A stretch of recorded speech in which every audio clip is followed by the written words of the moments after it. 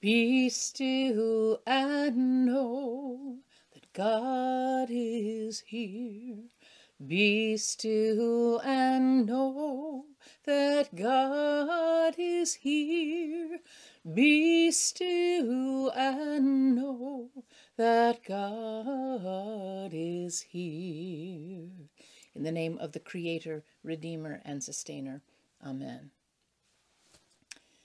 For decades in the LGBTQ community, the word outing has been used to describe what happens when someone without permission decides to reveal the sexual orientation of another person. It has happened to famous and infamous and ordinary people, and more often than not, can be very harming and damaging. It can be seen as an act of betrayal, limiting someone else's agency and violating personal boundaries. But this morning, I would like to take that word out of that particular context and instead suggest that in a very real sense, this morning, John the Baptist outs Jesus. For centuries, the Jews had been waiting for and looking for the Messiah to come.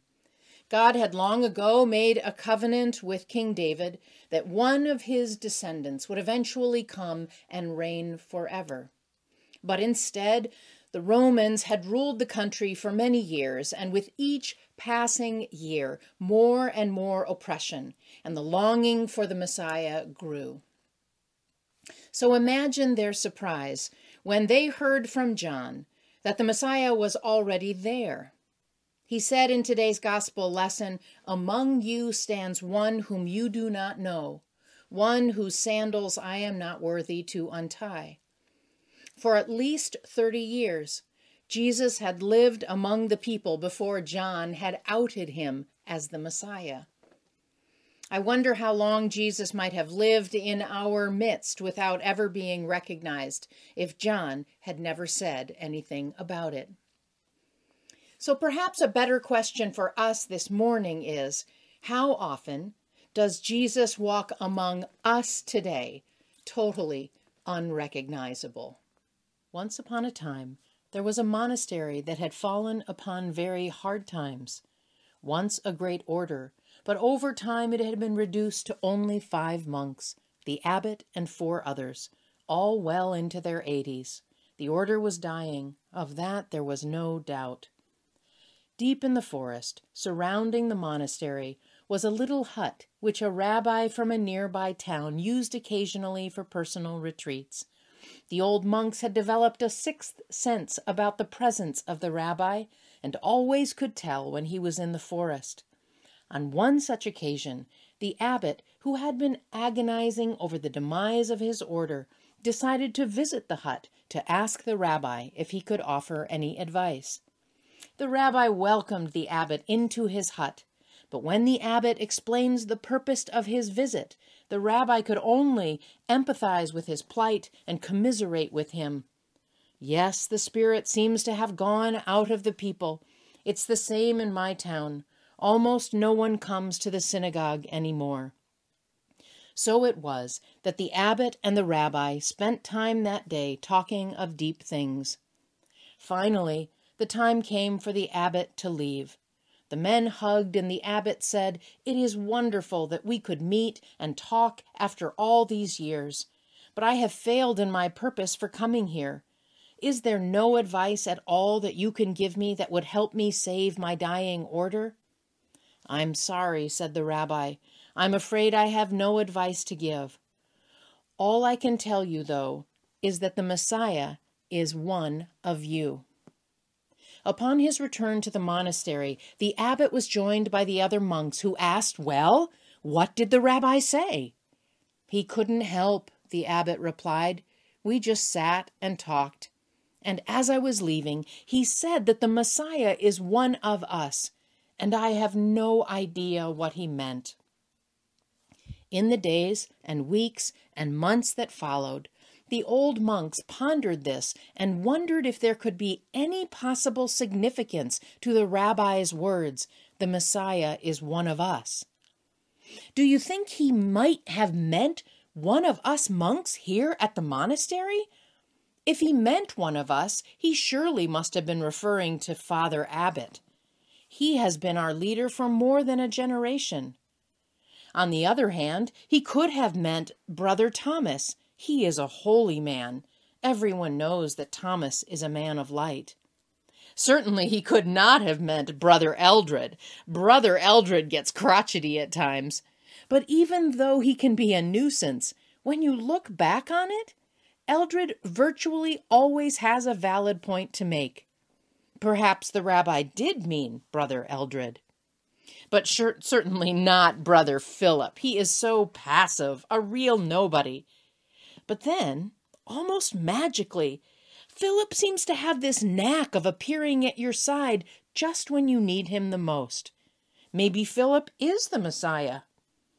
But of course, the rabbi wasn't referring to me. I'm just an ordinary person. Yet what if he were? What if I am the Messiah? Please God, not me. I couldn't mean that much to you, could I? As each of them reflected in this manner, the old monks began to treat each other with extraordinary respect on the off chance that one among them just might be the Messiah. And on the remote chance that each monk himself might be the Messiah, they each began to treat themselves with extraordinary respect as well. Because the forest was so beautiful, people still occasionally came to visit the monastery, to picnic on its tiny lawn, to walk along its paths, to sit quietly in the chapel. As they did so, without even being conscious of it, they sensed this aura of extraordinary respect which seemed to surround each of the elderly monks and which permeated the atmosphere of the entire place. There was something compelling, something empowering about it. Without knowing exactly why, they began to come back to the monastery more frequently to visit and to play and to pray. They began to bring their friends to share this special place, and their friends brought their friends. And eventually, in time, some of the younger men who came to visit began to talk more and more with the elderly monks. After a while, one of these young men asked if he could join the order. Then another, and then another. Soon, the monastery once again housed a thriving order, and thanks to the rabbi's gift, became a beacon of peace, of love, and of hope. This wonderful story, The Rabbi's Gift, is told by Scott Peck in his now seminal book, The Different Drum, on Building Community. I use it this morning as an invitation for us to enter into the heart of the gospel lesson we just heard. Throughout the centuries, John the Baptist has been described as smelly and loud and abrasive, socially unacceptable, as a prophet that helps jolt us into an awareness of what it means to prepare for the coming of Christ. Fair enough. But this morning, I believe John outs Jesus, if you will, to help point the listeners of this story, then and now, in a different direction, a direction that asks us the question, how often does Jesus walk among us today, totally unrecognized? Or to put it in terms of a more parallel to the story that we just heard, is the Messiah standing among us, one who we do not know? This morning I want to think of John like the rabbi in the story we just heard. The rabbi is not the central figure, but the one who points to the answer that is already right in front of the monks in the dying monastery. Both the rabbi and John know the singularly important thing. It is the thing that I wish we could see every day, but I think that we miss it. I know I do on a regular basis. It is the thing that will in fact breathe the much needed new life and hope into so many faith communities today, including ours. So what is that thing? Simply put, though not simply conveyed, I think that thing is that the Messiah is already here, waiting to be seen and waiting to be noticed in our lives. I think that thing for us is Jesus. But what does that really mean day to day? If Jesus is the thing, how do we live our lives revealing and remembering that truth? And what does that mean in order to change who we are as individuals? Each of us, I think, is entrusted with a lifetime to hopefully discern a meaningful answer to that question. But I think there are parts of the answer that we must share today, and it begins with the story of the monastery.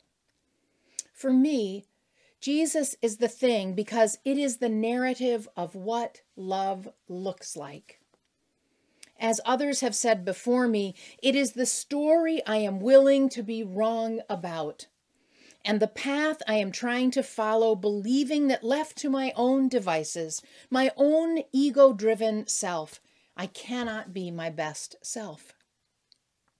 So back to the story of the rabbi's gift. What did they do when they thought that just maybe the Messiah was among them? That is a big part of the answer as well. I believe Jesus came to live among us in order to transform forever how people should treat one another, all people at all times. Advent is a time of year when the church prepares to celebrate that Christ came. Yes, of course. It is also a season for us to prepare for Christ to come again. Yes, again. And today, John, and I would suggest the rabbi, help us remember the importance of pointing to the one who is already come and shown us all the hard things that we need to ask, because this is what love looks like. This kind of love is messy and hard and relentless. Just look at the life that Jesus led, who he loved, who he ate with, who he welcomed, who he became friends with, and who he fought for, and ultimately who and what he died for. It's an invitation for a life marked with raw, vulnerable, challenging, and sometimes disappointing results. And I can't think of a better path to follow. And by the way, a more faithful community to do that traveling with me. Thankfully, Jesus does not need us to live into his potential, but rather we are the ones who need him in order for us to live into ours. Recognizing and remembering that he is always among us will change every part of our community. It will change the decisions that we make. It will change who and how we welcome the stranger in our midst. It will influence the vision and the mission and the ministry that we take up in years to come. So today, what might change in our lives if we accepted the notion that in fact the Messiah is here among us?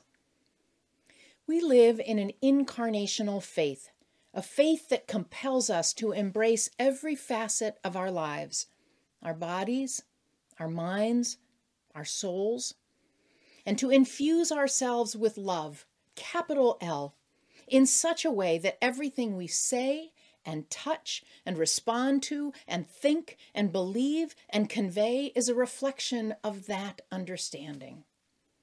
So I invite us to spend the remainder of this very short, holy, sacred Advent season noticing the Messiah in our midst.